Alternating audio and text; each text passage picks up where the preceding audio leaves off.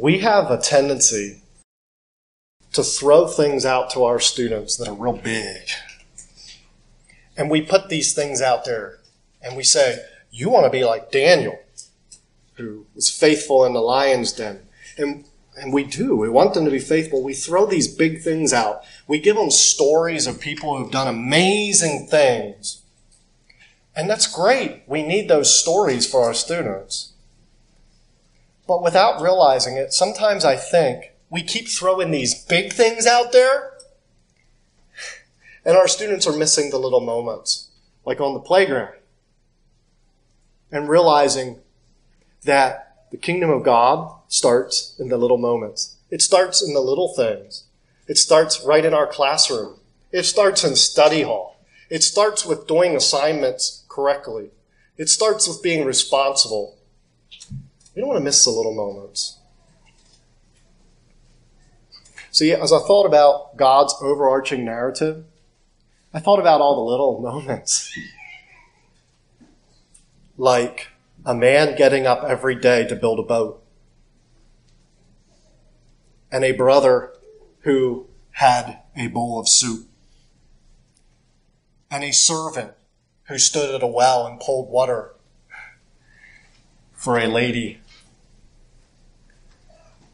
And we can keep going throughout the Old Testament and talking about these little moments. And you're like, wait a minute, those were big moments. Actually, they were little moments to the people at that time. Just little moments. But now, as we look back at the overarching narrative, we're like, wow.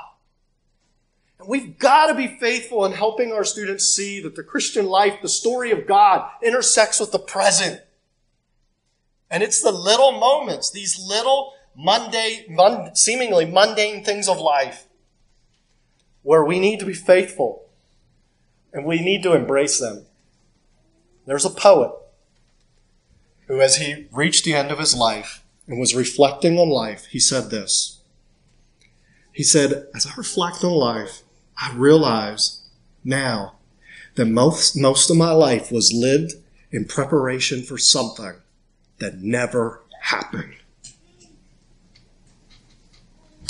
And I wonder sometimes if there's a lot of Christians who live their lives that way. They're always thinking about tomorrow. They're always thinking about this grand, glorious thing that they think they're going to do.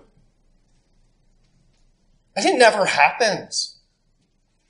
Because they fail to realize that the kingdom of God happens now, in the present. And we need to be faithful right now in this moment that God has set before us.